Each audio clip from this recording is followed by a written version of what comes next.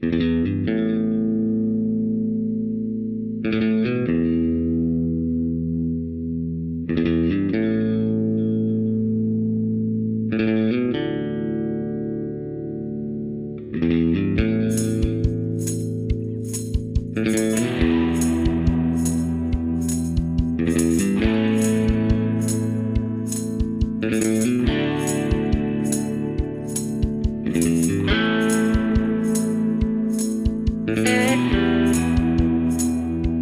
everyone, welcome to 12 Questions. This is Anna Valenzuela. Woo! Caffeinated, rested, living my life. And I am so excited and grateful to introduce my lovely co-host, Mr. Dave Yates. Well, I'm here. I'm all the things.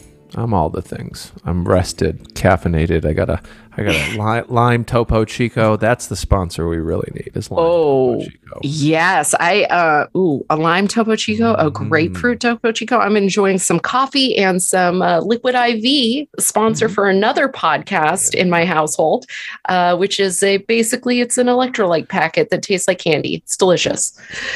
So now we're promoting other people's shit. Offer code lady to lady. And get yourself a Manscaped. Offer code 12QPod.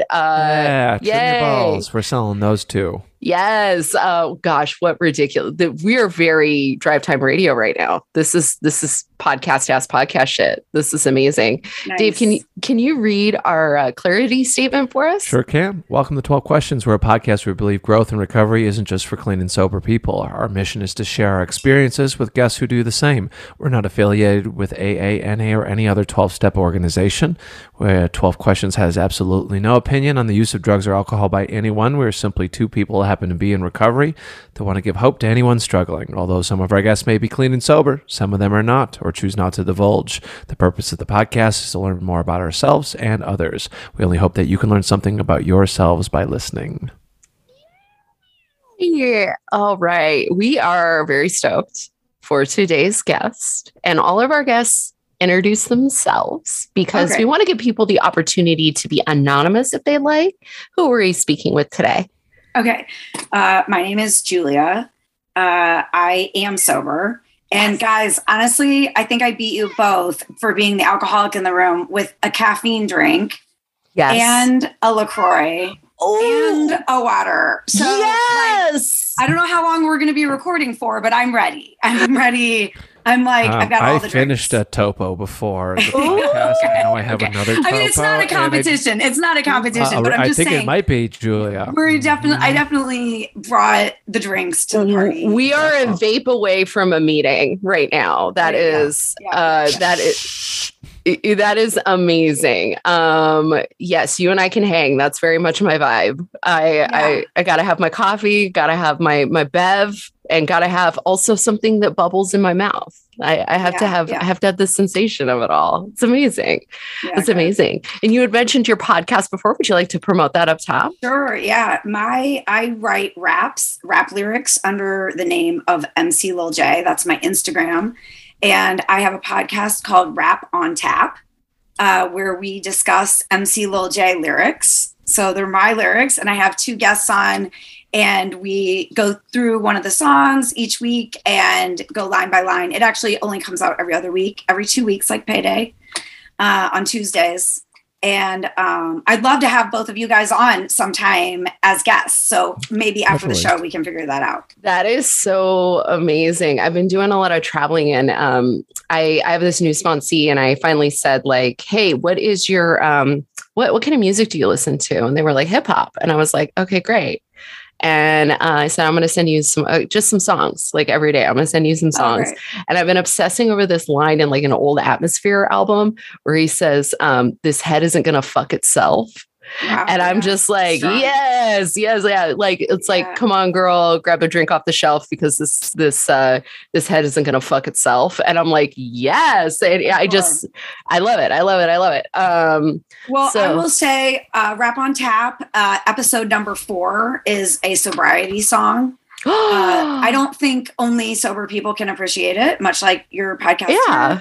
But it's a really neat song, and I had a couple of sober guests on, and we talked about it. It's really, really cool. Oh, that's episode 4. It's called amazing. Epic Nasty on Rap on Tap. Fuck yes. This is amazing. Dave, cool. always bringing me in the presence of women that I just adore. Yeah, Dave and I met at a music festival. Mm-hmm. Ooh, which one? Is this a fish? Was it Phases? Phases of the Moon. Yeah. Down Phases. in Danville, Illinois. Yeah. I think that was the only year. It was a one-shot festival. It rained and it took Yep. forever to get in, and then it was great, and then they never did it again. Yeah. It sounds like putting together. I just did a comedy festival, and they asked me to be their flex. Now it wasn't like I didn't submit. They were like, "Your talent." I was like, "Okay." So I got to do this festival, and it does seem like the quickest way to having a mental breakdown is to run a festival of some sort, whether it's music or comedy I'm or whatever. sure this guy was stressed out the whole weekend. It was cold. It was rainy. It was muddy. The getting everyone in. There was one small road in and one road out. It was a camping festival, and the logistics of it were really bad. But we had a great time. It was really neat. There was a ton of cool art. The bands were really good. It was neat. It was a really neat time. It was cool. They had like a whole yoga tent and sound bath.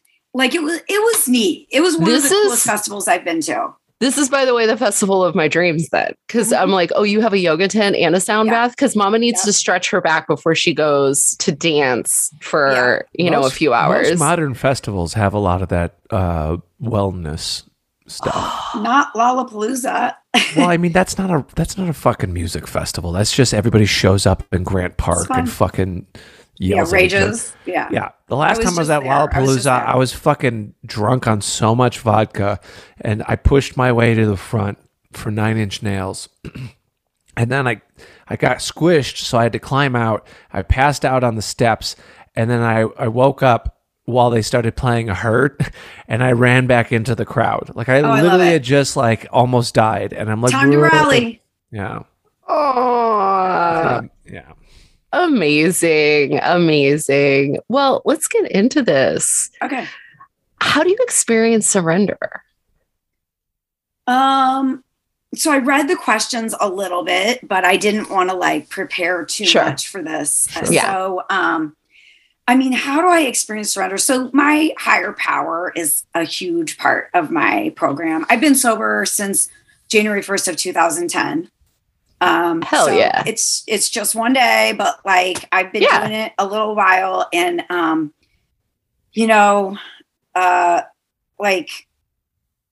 couldn't do it without my higher power. And at the beginning, my higher power was a tree in my backyard, and now my higher power is. Then for a while, my higher power was everywhere and everything, and now my higher power is in me, and that's where I feel that's where the surrender comes, because I'm not doing this alone, and I don't have to do it alone. And I have the fellowship, and that's great. And I couldn't do it without the fellowship either. But, I turned my will over. I literally have gotten to a point where when things happen, I was in a meeting recently and my coffee cup had a hole in it, and it's leaking. And what a nightmare. Yeah. It's this everyone. Here was my attitude. Oh, I guess God wants me to get up and walk across the room right now. Mm-hmm. I literally, that was where my mind went. And that is a miracle. Cause before I would have been motherfucking it, or just why is it, or mad at the house. Why did you buy these defective cups? Or who knows what, drama I could have made up. And I literally was okay, this is my work to do right now. I need to go get another cup, clean this up, dump it out, move on, Amazing. And so that for me, not that I'm a guru or something. I mean, I've worked really hard. I do a lot of meditation, and I know that's one of the other questions that I wanted to answer. But surrender for me is literally just higher power all day, conscious contact. Love it. So what is the most insane moment you've had, either in recovery or before recovery? So this could be either or, insane good, insane bad. Yeah, so that's the thing, because there's insane amazing and there's insane like, is there another question about what was your bottom? I can't remember. No, there's some questions down at the back end of this, like what's a surprising amends you've had to make, things like that. Right. So this is really your choice to go war story, which everybody loves, or insane good story, which everybody loves. Yeah, so everybody loves. I guess the one that came to my mind when I first read the question is, this did not get me sober, but it happened maybe like a year before I got sober. Mm-hmm. My husband and I were driving, and we had our 2 kids were in the minivan with me. My kids at this time were maybe like 3 and 6. And this is probably in 2008, 8 or 9, probably 9. Mm-hmm. And he was driving separately in his car. I've got the kids, and we stop at a rest stop. We like talk on the phone. We're like, let's all pull off here. And we go in, and I come out, and I like can't do the rest of the drive without getting high. So I go around the back of the rest stop little building to smoke some weed. I come back out. This is the days of the one hitter, which apparently nobody uses anymore. I think it's stupid. One hitters were fucking amazing. You know, you just pull it out, you take your 1E, especially for an addict, because you just can like constantly keep doing it all day long. Yeah. Yeah. And so I got high, come around the side of the building, and my husband's like, where were you? And I was like, oh, I guess I walked out the back door. I don't know if you've been in a lot of rest stops, but sometimes there's like a front door and you can go out the back. Yeah. And he looks at me and he goes, there's not a back door in this building. And I was like, good observation. Wow. You're right. There's not. And he's like, I'm taking the kids in the car with me. And I remember just being like, wow, that's kind of whack. Like, you know, that's not probably how I wish that would go. Like, I wish I would have either not gotten caught or, I don't know. It just was really unsettling. And, that did not make me get sober. I mean, I've had crazier shit, but that one really got to me. And I don't know. That sticks with me. Caught red-handed. That is it's an interesting bit of surrender to be like, well, I fucked up. But on the other hand, to live through those consequences. And that's what that was. That was instant consequences. Yeah. I did not feel proud of myself in that moment. You know, yeah. I don't know, but it wasn't enough to make me stop. You know what I mean? But so I don't know. It's such the weird thing, you know, when you talk to people trying to get sober, it's like, you know, you don't know what that one thing is going to be. That's going to make you say like, okay, now. I snapped a light pole in half, got a DUI, and thrown in jail. I was bailed out the next morning at 7 a.m. and I walked directly to the ATM to pull out money to pay my buddy back, and then we got a handle of whiskey and continued to drink for 3 days. Mm-hmm. Yep. I literally snapped a light pole in half with my car, and then I kept drinking. Yeah, I mean, it's not surprising. Yeah.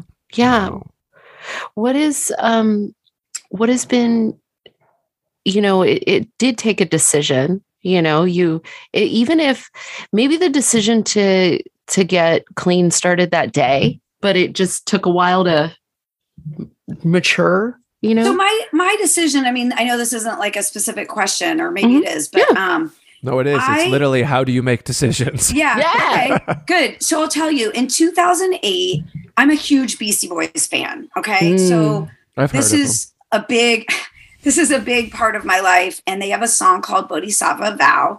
Part of the fun for me with Beastie Boys is like looking shit up and being like, who's Sarahara O? You know, like I want to know who that is. Like, what's Bodhisattva even fucking mean, you know? So I looked it up, and there's a book, and I got it and I read it, Bodhisattva Vow. It's like Buddhist poetry. And the Bodhisattva is someone who reaches enlightenment, but then decides to stay back with everybody to help others. Okay. Instead of just going on to enlightenment. And in 2008, I wrote in the front of this book, and I was like, I wrote the date, and I was like, this is what I'm doing. I'm in the height of my drinking.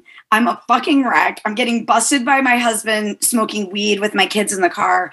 And I'm sure God was literally like laughing, tell God your plans. He was probably like, you cannot even help yourself right now. But he was like, but, God led me to AA and AA led me to God. So God was like, if you really want to help some people, I will help you to help some people. So I went down a 2-year path of hitting my bottom and got sober. And so I do actually think that was part of the process. Even as early as 2008, God was putting the ball in motion for me of like, I'm going to get you to where you need to be if this is what you really want to do. That's how I feel about it. Yeah, I love that. How do you make decisions today? Like, how does decision making play out for you now? I always pray about it. I remember there's so many like key moments in life, I remember when my son was in preschool, when he was 4, and I was trying to decide if he was old for his age or he was like young. And I was trying to decide if I should maybe hold him back a year in preschool so that then he would have been like the very oldest one instead of being the very youngest one. Mm-hmm. And this mom at the preschool, like, I'm like, I don't know, preschool mom. She's like, well, if it was my husband and I, we would like go in a room quietly together and remembering, I'm not sober at this point. Okay. I'm drinking and whatever. She said, we'd go in a room quiet together and pray about it and then decide. And I remember being like, oh my God, she just said pray. Like, I was like, did you say pray? Is anyone listening? Did someone hear her? Like, this is so weird. Like, she said pray. And like, it awakened something in me that I was like, maybe that's okay. And I grew up with a religious background. I went to Catholic school. But no one was telling me about a personal relationship with a higher power, or about this like loving God that could like help me make decisions, that when I don't know what to do. Yeah, a lot of the times you feel like an underling of God in those environments. Like, it's not like a relationship. It's like you're a crony, if that makes sense. Well, I all of a sudden was like, okay, there's something. And I didn't immediately start praying. So when I would get high, I would sit and look at the tree in my backyard and be like, it's me and you, God. Like, I literally thought God like invented weed for my pleasure. And like everybody else was just like in my way. Like, I was like, fuck all these people, right, God? Like, what's their problem? They don't want me smoking your weed. So, it went sideways for a while until I kind of but now when I make decisions, it's always prayer first, call my sponsor. God love sponsors, sponsor lady, and I've had 3 great sponsors and, I call them, for me, I write about stuff. I write rap songs about shit that's happening in my life. And, that's it. It's gotta be like, how does this fit with my program? My sobriety comes first. If it's something that's pushing me away from my higher power or closer to drinking, I'm not going to do it, Support for 12 Questions podcast is brought to you by Manscaped, who is the best men's below-the-waist grooming champions of the world. Manscaped offers precision-engineered tools for your family jewels. Manscaped just launched their 4th-generation trimmer, the Lawnmower 4.0. You heard that right, the 4.0. Join over 2 million men worldwide who trust Manscaped with this exclusive offer just for you. 20% off and free worldwide shipping with the code 12QPOD. That's 12QPOD at manscaped.com. Imagine having a sleek and well-designed, optimized trimmer that makes shaving time your favorite time in the bathroom. I'm one of the first people to try the new 4.0, and I'm blown away by the performance. The craftsmanship and the details on the 4.0 are next level. I used other trimmers in the past, and I've nicked my balls plenty of times, and you all know the pain of nicking your balls. Ouch. Not to mention, afterwards, the sweat, the stinging. It's just not a good time.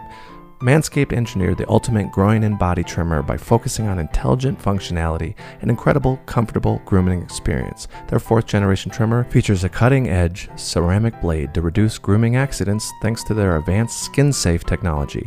I now feel confident shaving my boys. This upgraded trimmer includes a multi-function on-off switch that can engage a travel lock. It also gives you the ability to run the 4000K LED spotlight on and off when needed for a more precise shave. The Lawnmower 4.0 even allows you to customize your trim through additional guard lengths with sizes 1 through 4. Did I mention wireless charging? The new wireless charging system uses electromagnetic induction, which can help battery last longer. Men, if you've been shaving with the same nut trimmer on your face, you've been doing it wrong. No person wants to end up with pubes in their mouth.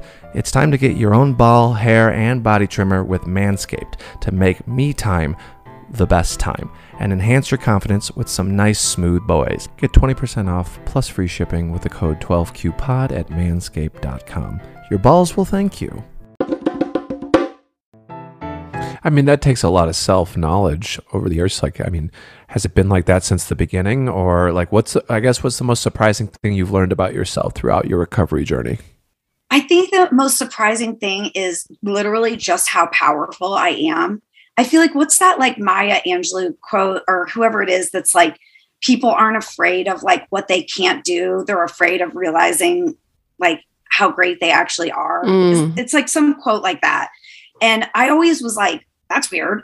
No one should think they're great. But like, I honestly now, like, I think I'm great and I have power. It's not me. It's from my higher power that I like to spend all my time trying to connect with and channel. And I have character. And that looked like at the beginning, I would call my sponsor. You guys, I tell this story all the time. No one loves this story as much as I do. So if you end up cutting this out, it's fine with me. But my first sponsor, when I would call her, she wouldn't say hello or hi, Julia, or what's going on, or this is Melissa. She would say, what are you doing today to keep yourself sane and sober? And she would put it on me. You have a disease. Tell me what you're doing today to take care of it. And I would be like flustered. Like, I'd be like, she'd be like, did you get on your knees and ask for help this morning? I'd be like, yeah, I did. And she'd be like, okay, great. And I'm like, oh, I did something right. And then she'd be like, you're calling your sponsor, right? And I'm like, oh, yes. Yep. I'm calling you. She'd be like, are you going to go to a meeting today? And I'll be like, I went at noon, or yeah, I'm going at 8 tonight. And she'd be like, okay, you're going to a meeting. Did you read any literature? Like she would walk me through the actual, like, those are the tools. When people say like you get tools, that's what they are. Asking for help, calling your sponsor, going to a meeting. That's what's in the toolbox for me. And so I use those tools. That was ingrained in me. Making gratitude lists. I'm so big on a gratitude list. And personal growth for me looks like this. I used to make the gratitude list of like, what's great? Okay, fine, like whatever, you know? And now I make it, I know, because my sponsor always would tell me, make a gratitude list, you know? And I don't even need to call anybody at this point. I'm like, I should probably make a gratitude list.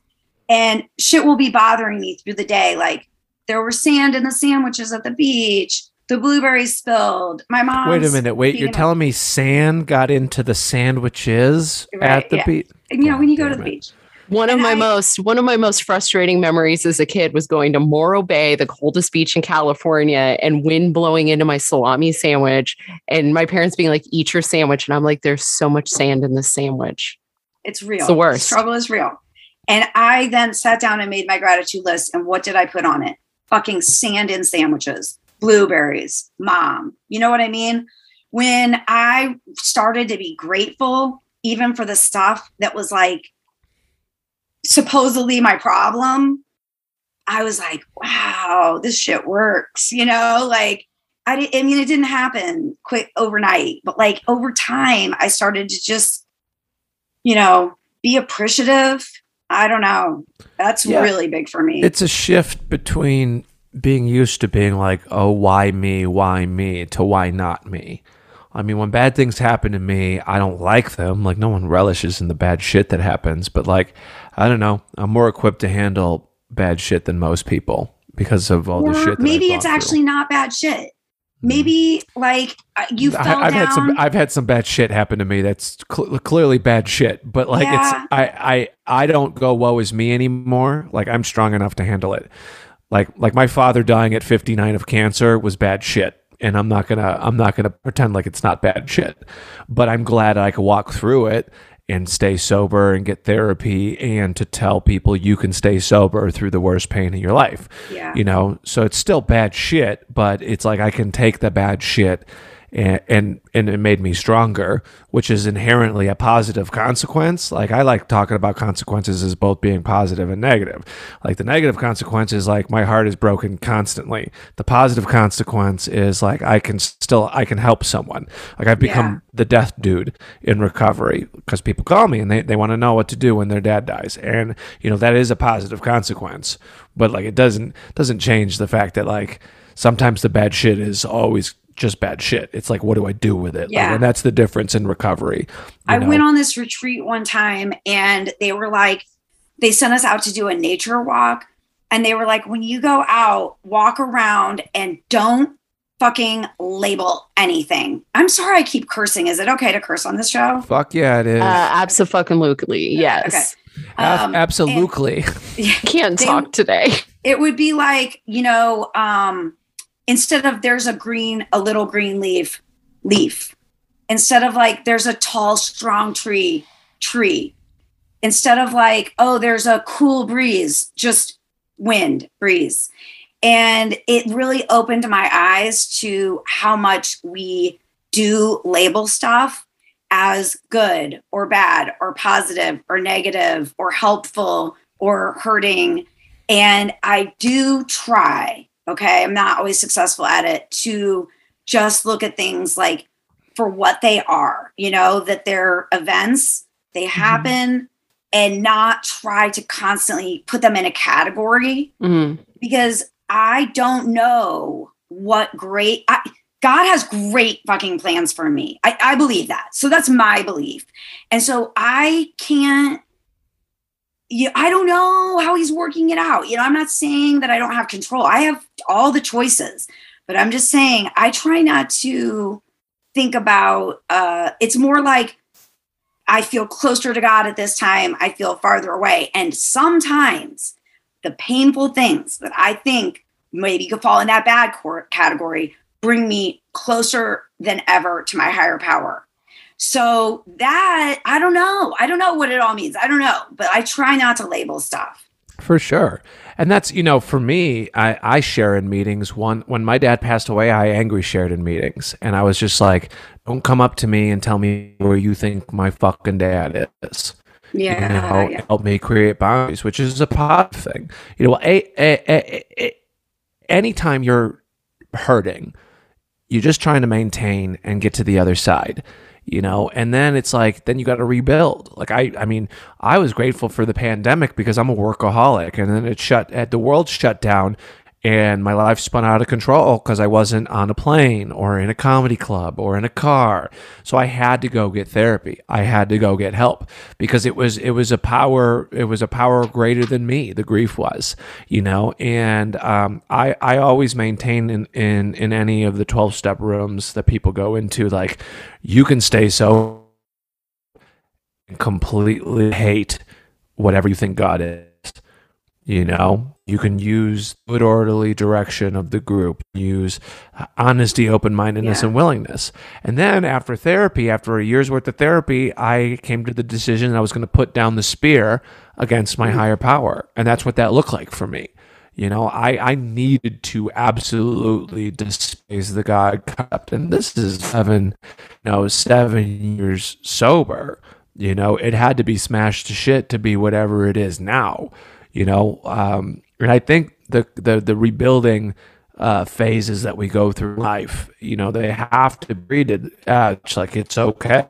It's okay, broken. Yeah. It's okay to have 7, 10, 20 years and be completely destroyed and have to rebuild, because everybody thinks they're supposed to live in this brick shit house as soon as they sign up for sobriety. And that's not the case. Sometimes you build the house as good as you can. What's a brick shit house? I don't even. Is that bad or good? I'm like, let's not label it. Brick shit house. So a brick shit house is essentially when toilets weren't indoors. Like, you could build like a brick shit house. So someone like a big dude can be compared as built a brick shit house. That's how I've heard it. Yeah. But the shit house is brick, so it doesn't get knocked over. But it's still a shit house. Yo, it's still full of shit. Oh, yeah. Okay. So is it like a compliment? Well, if you're built like a brick shit house, you're sturdy. Yeah, depending on how like it you don't is want a used. weak shit house. Like you don't want you don't want your outhouse to be weak and then the wind blows all the shit all over the place. You want it to be fortified. Okay. Because it's holding dookie. Okay. We've gone off the rails here, guys. I love it. I can't wait till this ends up in a song. The space to rebuild is crucial no matter what type of recovery you do or don't do, and that's what you were saying. It's just like you don't look at things as bad or good, and it just takes time sometimes. It takes time sometimes to put on the pair of glasses that you need to change the perception surrounding whatever it is you're dealing with, whether it be good insane, bad insane, like the previous question. So yeah, that's great. Brick shit house. I learned something new today. Yes. Well, I first off, I grew up around, people are always like, Anna, why do you speak like an old timey person? And I'm like, I grew up in a very small town. So brick shit house, I had heard a lot. So it was nice to hear the breakdown of brick shit house. Okay. You're welcome. Thank you for coming to my TED Talk on outhouses. On outhouses. What is your level of honesty in your life today? Oh, man, I mean, obviously that's the goal, right? Honesty. Right. I try to be really, like, I feel like this word is overused, but authentic and basically true to myself. Our coins say, to thine own self be true. I didn't even really know what that meant.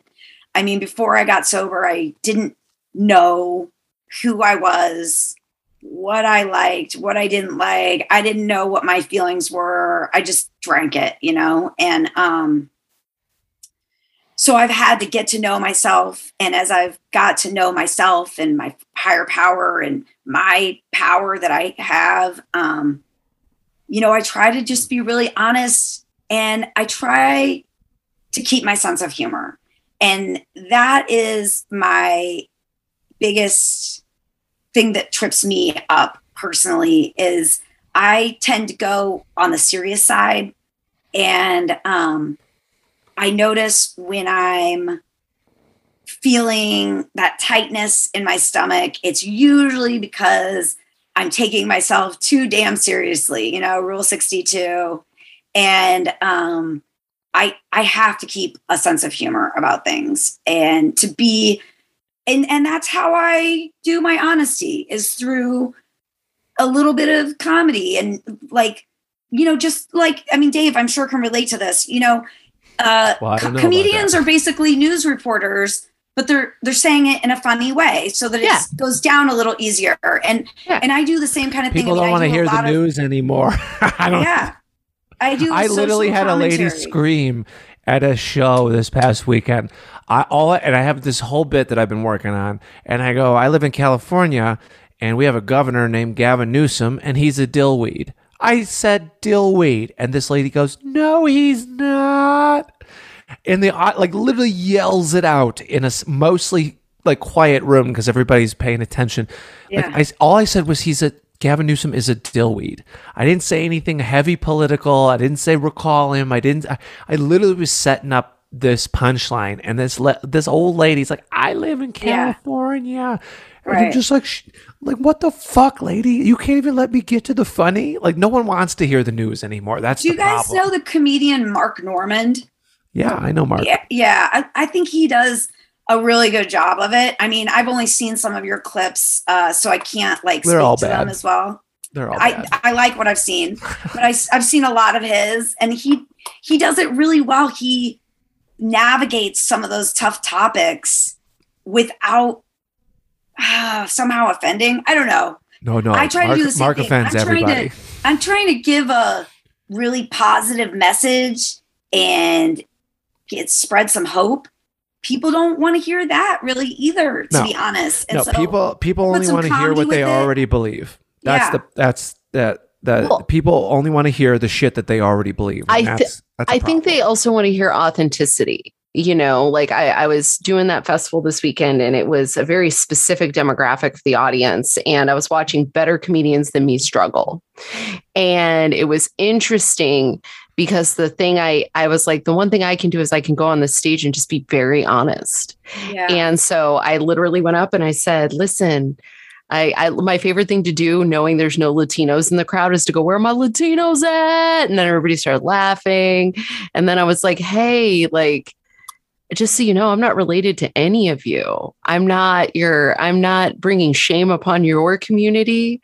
So let's have some fun. And I just made it my mission to connect. I might not have the best set of the night, but I woke that room up, and that's what they needed. Yeah, that's great. And so it's like doing that. I think authenticity really rings true to people, especially in a world where there's so much that is performative. Sure. And in the rooms as well. Like, that's the thing. Like, the longer you stay sober, if you choose, if your path of recovery is 12-step rooms, when you're hearing dog shit, and when you're hearing legit shit. It's just the way it is. Like, you do it long enough. The stuff you think is dog shit, those people think they're being honest too. That might surprise you, but they think they're doing their best. It's crazy. Oh, everybody's doing their best. True. But they think they're being genuine.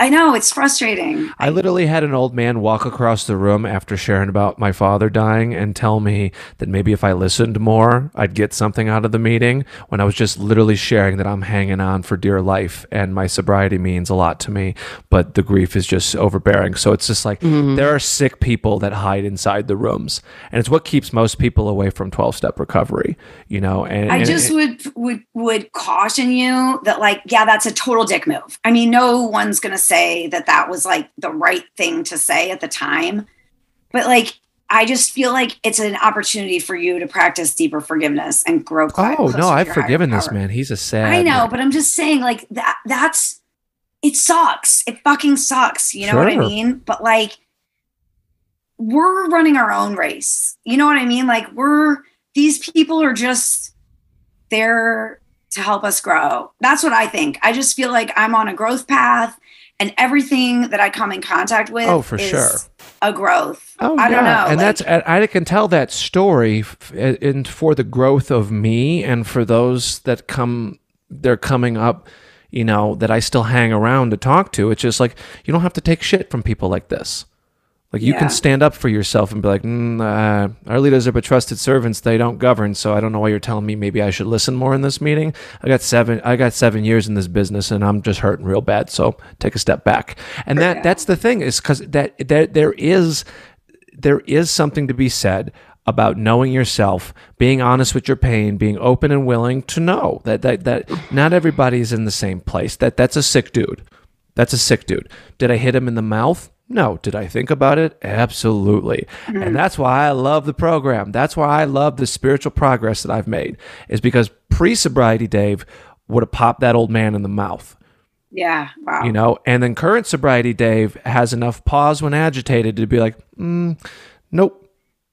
Yeah. You're wrong. You're wrong. Worth it. Exactly. And that's honestly, I stick around the room sometimes just to be around for the people that need to hear that not everybody in the rooms is sane, and we're all just trying to do it one day at a time together. So right. Don't leave before the miracle happens, because it's like, you got a lot of people out there that are just sick. Like, I had a guy that used to make fun of me in the rooms, and he used to rip on me, and we were not friends, and he would just, and his guise was, oh, you're a comedian and you can't take a joke. And I'm like, man, we're not friends. Like, I don't know you like that. Like, and my sponsor told me that, like, this guy, and I almost said his name, but he's not going to listen. But anyway, they're like, this dude used to be a piece of shit biker, and he used to steal and rob and stab people. And the way he is today is not good, but this is the best he's ever been. And who am I to say that this is not the best that man has ever been? And that's what it boils down for me. It's just like, you're going to have interactions with people, and this is the best he's ever been. It's still not good, but this is better than he's ever been at 12 years, 13 years, Wow. It's a process. We're all on a journey. We're doing it, and we're all on the same sinking ship together. That's what people forget to realize. My ship's not sinking. I'm not on a sinking ship. I'm not sinking. I'm not on your boat. I love Julia. You were just like, no. Listen, we're going to have a positive. Yes. Yes. And I love what you said about exercising that forgiveness, because I think there is and this, leads into the fear and anxiety question. I think there was a lot of fear and anxiety for many years of my recovery, whether or not I was riding the line of being a doormat or being a spiritual person, right? Like facing conflict and coming into moments where I could hit force with force, but being more understanding. And what was so funny is I had a recent experience with I've been training in martial arts since I had like 90 days, and it's a big part of my spiritual, like learning about letting go and like practicing the third step and learning how to trust. And it's for me, the threat of getting punched sometimes really helps me kind of like center and be in the moment. And I'm good at it. And I used to teach and I used to compete. And there is a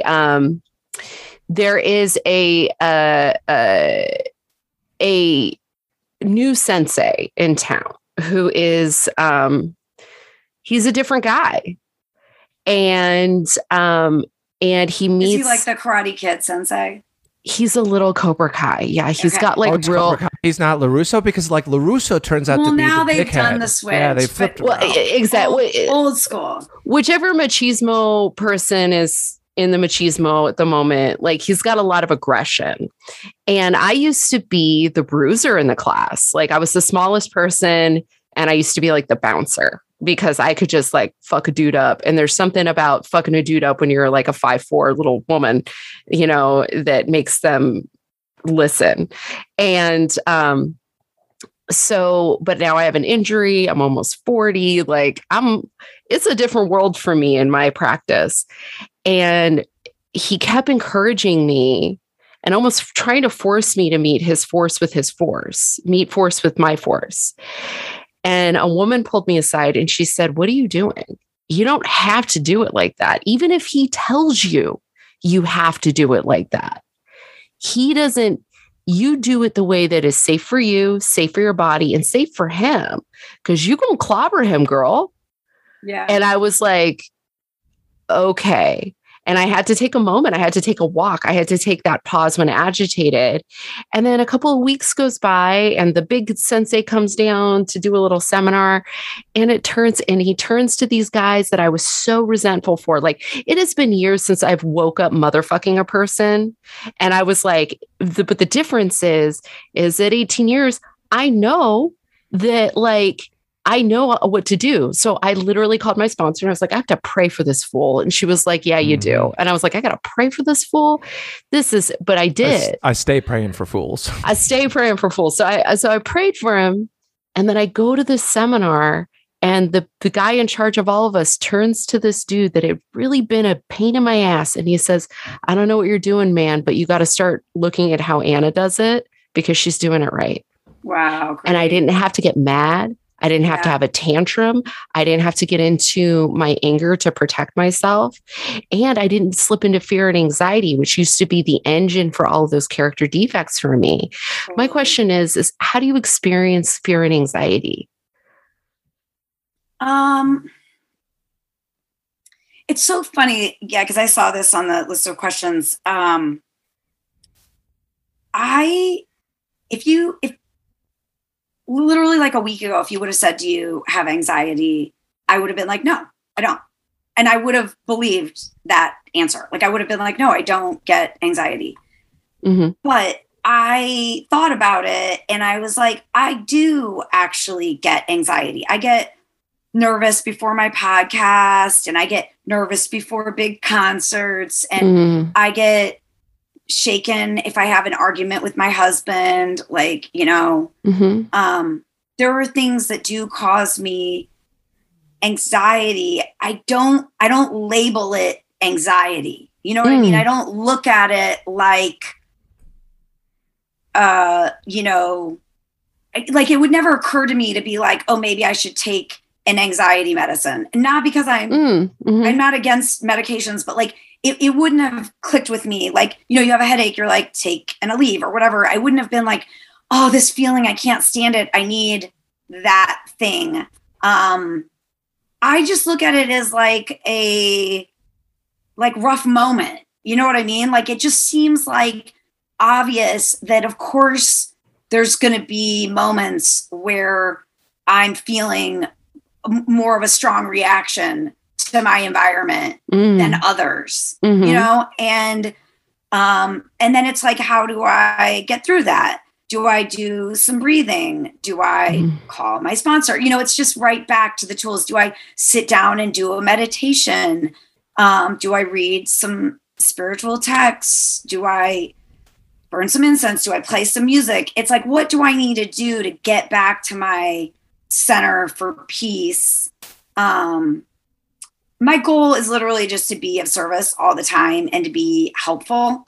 And so anything that's taking me out of being that, I look at it more of like, I am not effective right now, as opposed to like, I have anxiety. Do you know what I mean? Like, so it's not something that's happening to me. It's something I have control over. Like, I'm not effective right now. How do I get back to my strength? Right. I love that. I think that's definitely a way that I've identified what's going on. It's like, oh, I'm not being effective right now. What's happening? Am I frustrated? Am I angry? Am I hungry? Am I tired? Am I, am I anxious? I have an anxiety disorder. So that's how that ended up on the questions. Yeah. And it is interesting because I had to, eventually I broke down and I saw a therapist, and then I got a doctor who was like, maybe just a little bit of some Zoloft will make you, get you through the day, mama,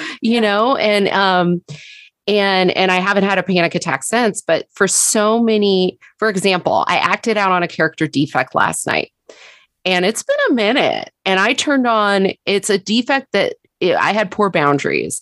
When I was a kid, my parents used to say, don't ever tell Anna a secret because she'll just tell somebody right away. Yeah. And somebody opened up a phone call with, hey, you can't tell anybody this. And then I was in front of my stepmom and the person was on speakerphone. I was like, girl, you wouldn't even believe what he just told me. And he is like, Anna. And I'm like, I'm so sorry. And I immediately was like, how can I make that right? I violated your boundary. I respect your anonymity. I understand that if I've injured the trust in our friendship, please let me know any other ways I can make it right. And he was like, you need to calm down. It wasn't that big a deal. But I was really beating up on myself. Right. And as I was driving away and I went to a meeting over Zoom, and then I called my sponsor, and what was occurring to me is that I had feelings in my body because I'd done a show. I was supposed to stay with my stepmom. She reported not feeling well. I had to crash on my friend's house.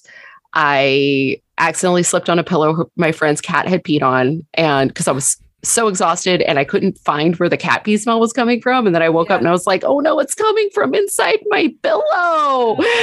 And I was like furious and I didn't sleep very well. And then I got in the car and I went to see my stepmom, and she told me she was going to get the COVID test, and she didn't get the COVID test. And I was, we were 10 feet apart and masked up, but I love her dearly. Both my parents are dead. I love her dearly. And I was a little frustrated with her. And when I was there, she noticed she had a fever, and I was like, get the fucking test. Yeah. And so, but sometimes it just takes me a moment to, when Dave said pause when agitated, sometimes I just need to pause. I don't even realize I'm agitated, because what's going to happen is something's going to pop out sideways. And I just need to identify, like, what's the feeling? Maybe I don't have to label it, but like, what's the feeling? What am I, what's the fuel? I think it's more like, what do you need right now in this moment? Yeah. I needed a nap and a hamburger. Bad. Yeah. I mean, and then if I'm going to go get a burger after this. I don't know. I know for me, we talked earlier in the show about self-knowledge. I'm getting good at knowing what I'm going to need to get out of something? You know what I mean? Like, do I just need to step outside for a minute? Do I need to get a drink of water? Do I need to leave? You know, like, and sometimes obviously you can't do any of those things. You're like in a trap moment, but that's when my meditation really is so strong for me. I have a really, really strong meditation practice, and I look at it like this.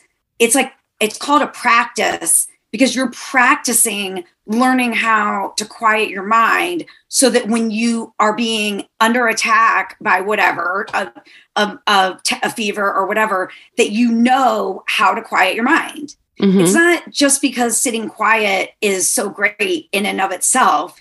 It's so that you have a skill that you can use when you're out there and shit happens, you know, and then you know what to do. So if I'm down on my meditations, I feel it right away, you know?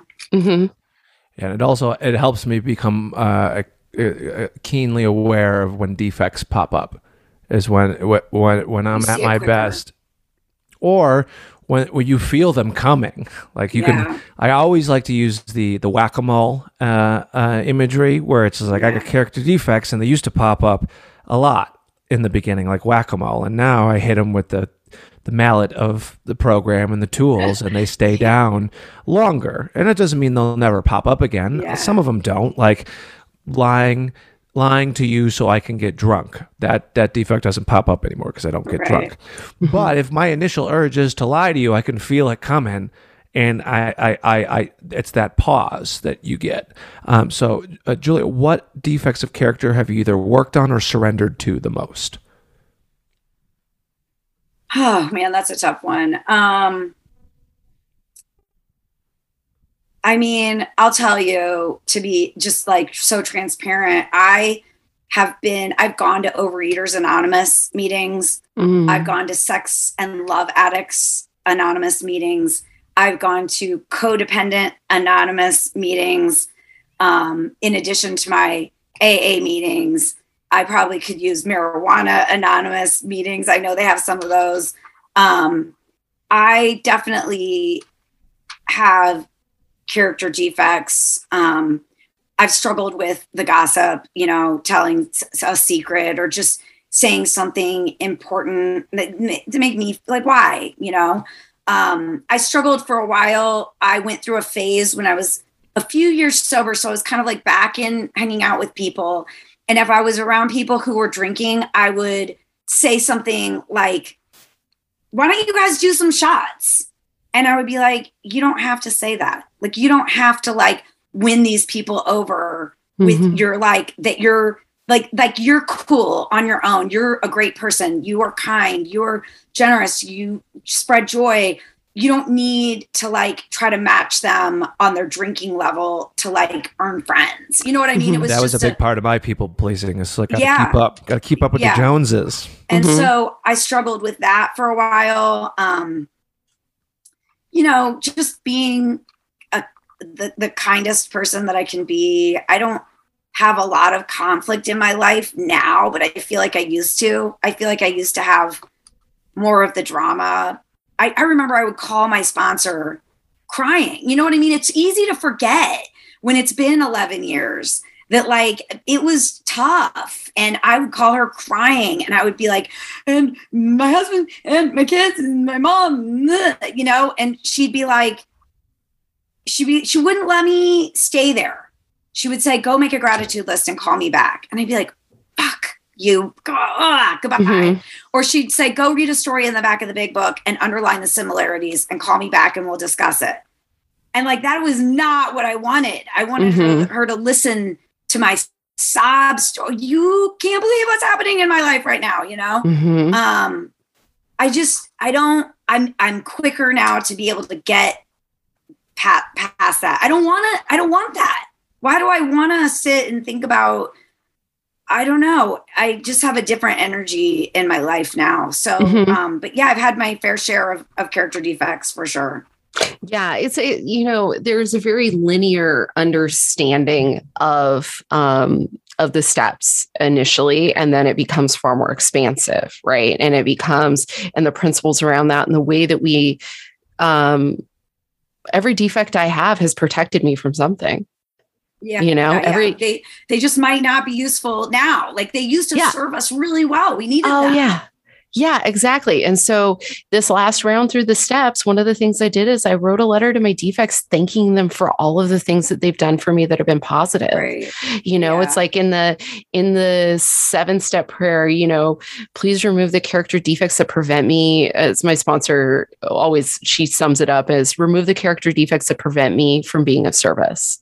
You know, it's like sometimes we don't know what's going on, but, you know, we do have to work on those things in ourselves. And, you know, I love your sponsor's approach to things. Your sponsor seems so like no bullshit in a beautiful way.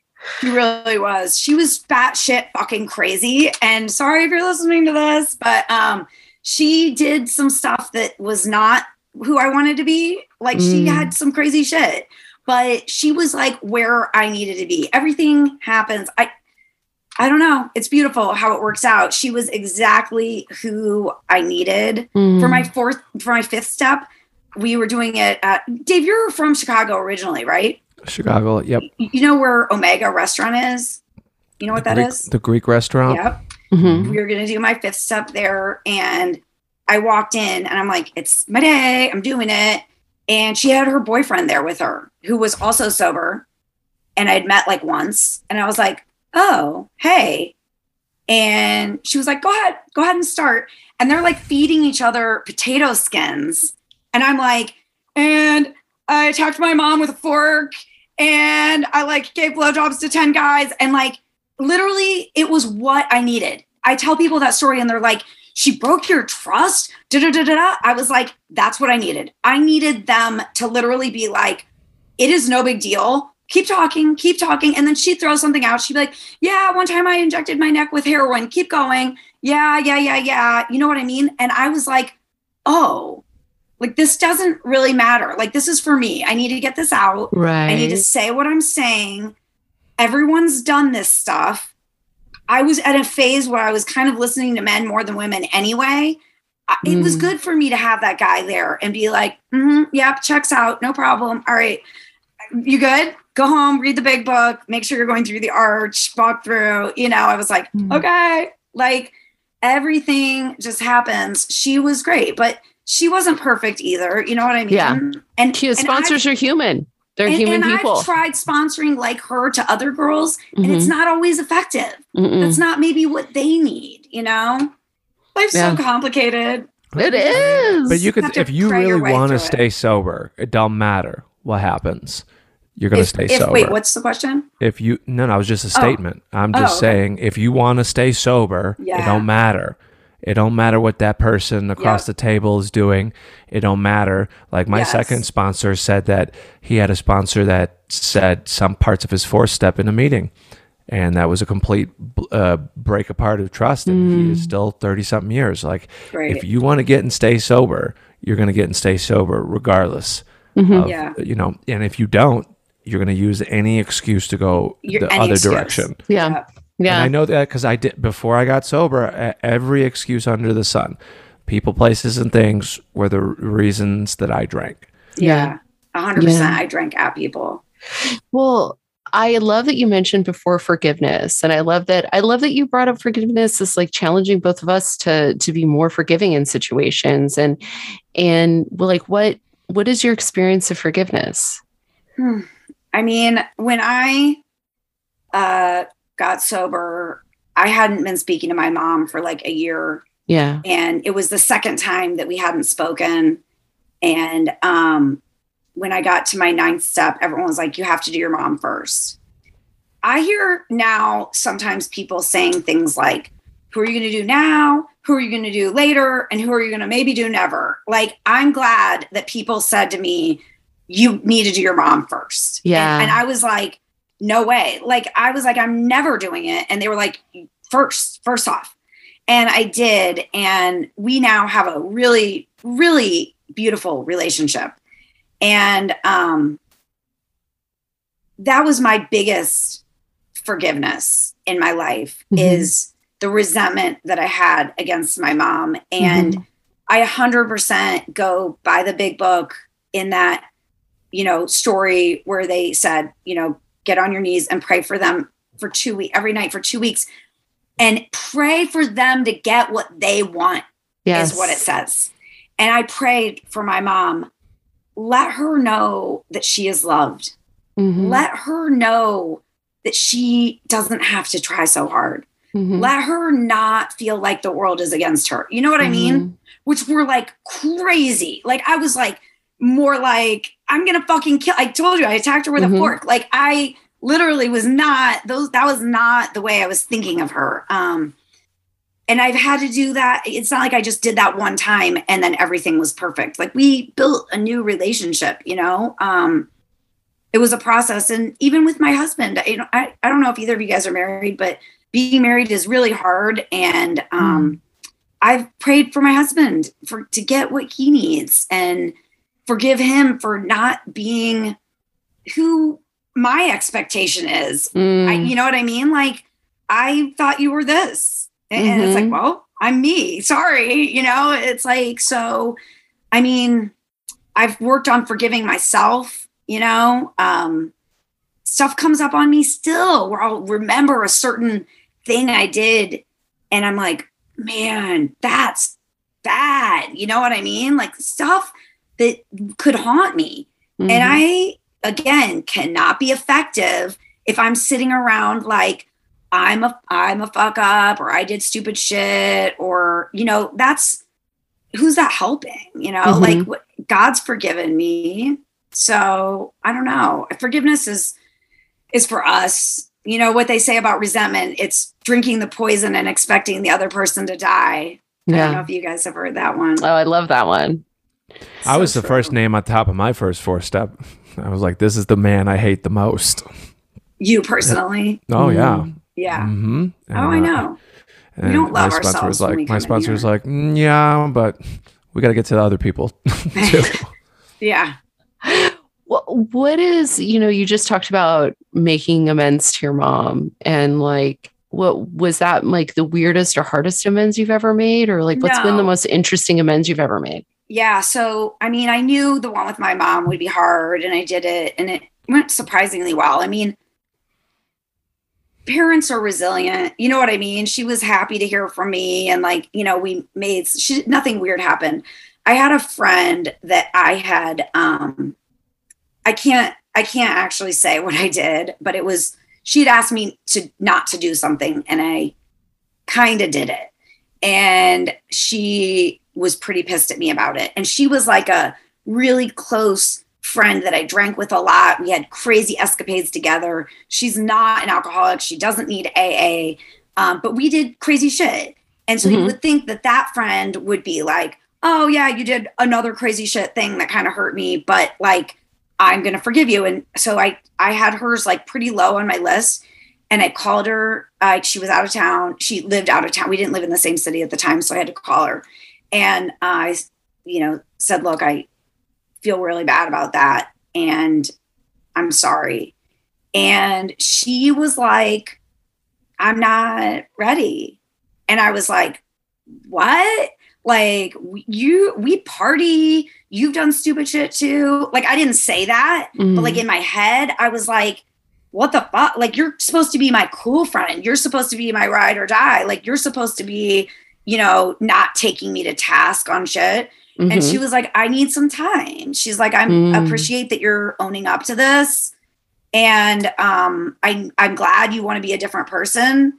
She was like, but I need some time. And I got off the phone, and I mean, I was probably 6 months sober, 8 months. I did my amends right away. I did it quick. I went for it. You know, I don't think, you know, I didn't want to wait. And I was like, fuck it. I am fucking drinking. This program is bullshit. It doesn't work. She didn't forgive me. And my sponsor had told me that's not what this was about. You're not calling these people for them to be like, oh yes, you're perfect. Everything's great. We're now best friends. It's just like, that was not my expectation. And I thought with this one that it was going to be easy, and it wasn't. And I was ready to drink. And, you know, luckily I called my sponsor. She talked to me a little bit. I don't remember like what her advice was. Probably make a gratitude list, read a story in the back of the big book, get to a meeting. She would always say, can you get to a meeting? And I would always be like, I'm on the phone with you now. Help me. You know, like, what do you mean get to a meeting? I didn't get like, that's where the See, now healing. You could literally be in your bed and go to a meeting. What a time to be alive. Right. It's so much better in person though. I agree. I love me in person. But it's great that there's the option. Yeah. Anyway, so that was a tough amends. And that friend and I are now friends and we've talked about it and whatever, but yeah, it's hard. Cleaning I up hate your side of the admitting street I'm wrong. yeah, cleaning up your side of the street. I've got living amends with people. We talked about it on another podcast we did. My living amends is someone asked me to never speak to them again. Man, no matter how bad I want to try to make it right, that was the request. That's tough. Don't ever speak to me again. So, you write it out in the fourth, and then, they're on your list of people you've harmed. And then, except when to do so would injure them or others. So, I was asked to never contact me again. So my living amends is I don't do the things that I did to that person to other people. Yeah, and whenever I feel it rise up in me that I want to talk to this person, nope. Because it was requested that I don't, and that's keeping my side of the street clean, and that's a spiritual practice, and I'm not the best at it, but I do have the tools. They were given to me. Whether I choose to use them or not, that's debatable. But Julia, what does your spiritual practice look like on a day-to-day basis? I've shared with you guys about my meditation practice. That's probably the biggest part of it for me. I don't do it every single day. If I skip 2 days, I'm like, I got to get to it. It's usually more like every other. I read a lot of spiritual texts. I stay really close with the fellowship. So I am about 90% comfortable with the fact that my role in my fellowship is to be the one who reaches out. And sometimes I feel sorry for myself and I'm like, how come more people don't just like reach out to me? And I've had some people over the years who could be that person for me, but like, I am great about like, I'll sit down and text a ton of people on like a holiday and be like, happy sober Christmas, or on a Friday and be like, have a great sober weekend. See you at a meeting. And it's great. People will text me back or they don't. I don't have an expectation about what's going to happen. It's just nice to put that out there. I sponsor people. I chair a lot of meetings. I almost always have a meeting that I'm chairing. And I'll like drop one and then end up picking up another one. And I just stay really close. I stick with the herd. I just try to do the things I've been taught to do. I heard someone say at a meeting, so this wasn't my original thought, but I really like to share it. A guy said, I'm still doing the same 5 or 6 things they asked me to do like the first day I came, Right. I'm not doing some different shit. I'm not doing some like next level, like, oh, you guys aren't at this level or, oh, you don't know about this yet. No, it's like where we tell everybody up front, like, here's the 6 things, just do those right. And you'll be great. Don't drink, go to meetings, ask for help. For me, asking for help looks like texting 15 friends and saying like, hey, I hope you're having a great day. Like, I don't need to be like, I'm not, or maybe I am. It doesn't even matter. That's not what it's about. It's just recycling the vibe. You know what I mean? Like spreading it around. And where do I get my strength from? My meditation. I get it all from my higher power. I couldn't do it without that, So, that's my spiritual practice. Well, and that leads right into the next question. What is your relationship with your higher power? What does it look like? When I did the second step, and that's, came to believe a power greater than ourselves could restore us to sanity. And I was like, no problem. I have this God. We're best friends. He made weed for me. And like, we're groovy. Like I had a loving God. Okay. I had like fashioned that for myself. already. And then after I did that 5th step, my sponsor said, go home, read the big book. It says in the big book, after you have shared this, read this right here. You're creating an arch, which you're going to walk through. Have you skimped on steps 1, 2, 3, 4, or 5? And I was like, I feel like I have. I feel like I'm missing something. And I went back to 3, which I don't think you can ever fully do 3 until you've done all of them. You can't totally turn it over. You decide to turn it over. You can't totally turn it over until you've gotten through it. So fine. I was like, okay. And I went back to 2 and I was like, I'm not giving God power. Like, I was like, I think I'm still doing this. And I'm not really admitting that I'm not in control. None of this is because of me. Yes, I have choices. Yes, I have free will. God isn't like making me do shit. But as far as like making the petals of a flower open, that wasn't me, as far as like that I'm sober now, when I tried for years and never worked, that's not me. The power. And so my relationship with my higher power changed then. And I was like, I have to give credit where credit is due. Like this guy's big. Someone said to me, if God was small enough for you to understand, he wouldn't be big enough for you to believe in, And someone else said they would go through tough times. And she said, and you know what I did? I made my God bigger. You know what I mean? Like, and that's what I try to do, is just make my God as big as he's going to provide for me. I just have no doubt. And it's just like so ingrained in me now. I've trained my mind to think that way. And it makes my life great. Like, I don't care if it's like not true or somebody has some evidence that there's no God.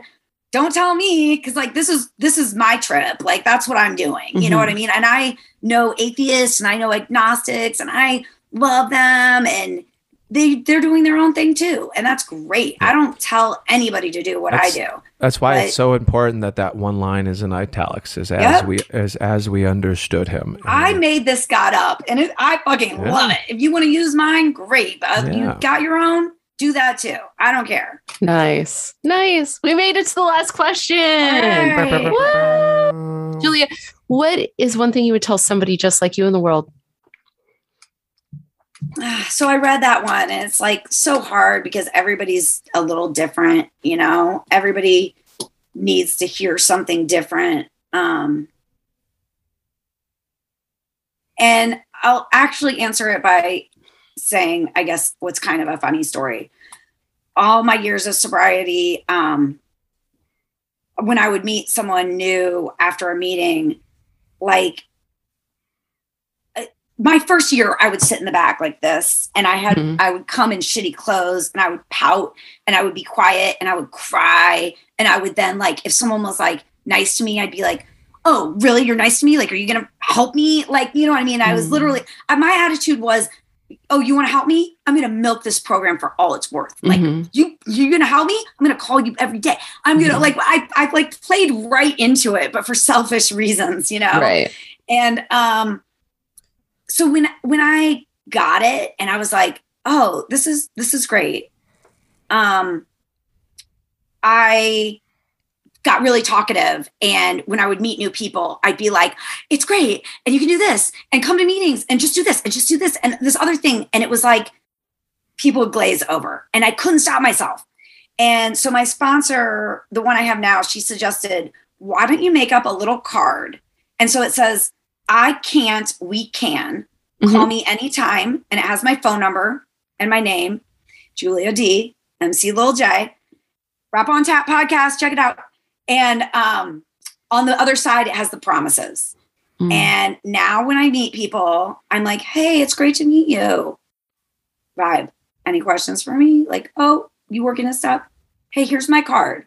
Call me anytime. I would love to hear from you. And I try to be chill because that's what they need. So I'm not being unauthentic, but I want to be useful, and I'm still being like who do you know that's printing up cards to pass out to new sober people? That's still being really aggressive. That's still I've very had people extra. hand me many a card over Okay, the great. years. It's extra. I was sitting in a meeting in Maryland, and this dude looks at me and goes, "Hey, you knew?" I'm like, "Fuck no," but I appreciate you asking. Fuck no.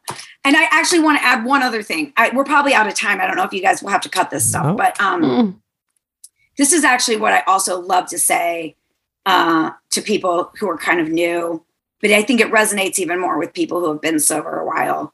I'm really better. I speak to sober people better. I think I'm more inspiring to people who have been a little sober than newcomers. But I heard John Mayer say he's like a little sober. I think he's like California sober, as you call it. I don't know, but he seemed to have a good take on what sobriety was like when he said this. He said, at the beginning, you're used to all these highs and lows, okay? And boy, I rode those waves. I would look at my face. I would be so scrunched up, and then I'd be elated, and then I'd be fucked up, and then I'd be hungover, and then, it was a battle. And he said, you're used to this. He goes, and at the beginning, the whole line goes flat, and you're down here, and you're like, this is boring. This sucks. But if you work at it, you can bring the whole line up. And I was like, that is the shit. That is what I'm talking about, is vibrating up here consistently. I don't have the highs and lows. I'm not down here. My line is flat, but I'm way up here. And I fucking love it. Being sober is the best thing that ever happened to me. Oh, that's the best. We did it. Yeah. We made it through all 12. Julia, plug more of your shit. Where can people find you? Okay. So, I'm on all podcasts, anywhere you can find a podcast. Rap on Tap. Like, I got Raps, they're on tap. So excuse the beer reference. And then MC Lil J. So, kids don't know these days, but an MC used to be a pretty cool thing to be. Moves the crowd, master of ceremonies, MC Lil, Lil, and then the letter J. Amazing. Amazing. Dave, where can people find you and your stuff? You can find me in all the stuffs at Yates Comedy, YATES Comedy, on Instagram, Twitter, TikTok, all the things. And you can buy hot sauce from me if you want to support hahahotsauce.com. That money goes directly to the Dave Yates Foundation of paying his bills. Yeah, I have some. It's great. Bam. Anna, where can people find you and the pod? I love it. You can find the pod at 12Q Pod on all of the social media. You can find us on all of the podcasting platforms. Please rate, review, subscribe. Give us a little shout out. Tell your friends. You can find me at Anna V is Fun. That's Anna with 2 N's on Twitter and Instagram. You can find me at AnnaValenzuela.com.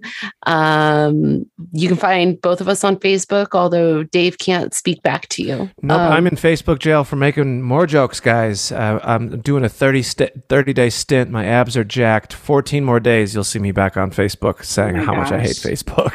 It's amazing. It's amazing. And how we end this podcast every time is, Julia, if nobody's told you this today, we love you. We love you. Thanks for doing the pod. I love you guys too. Thank you. Right back at ya. And Dave, if nobody's told you this today, we love you. Yuck.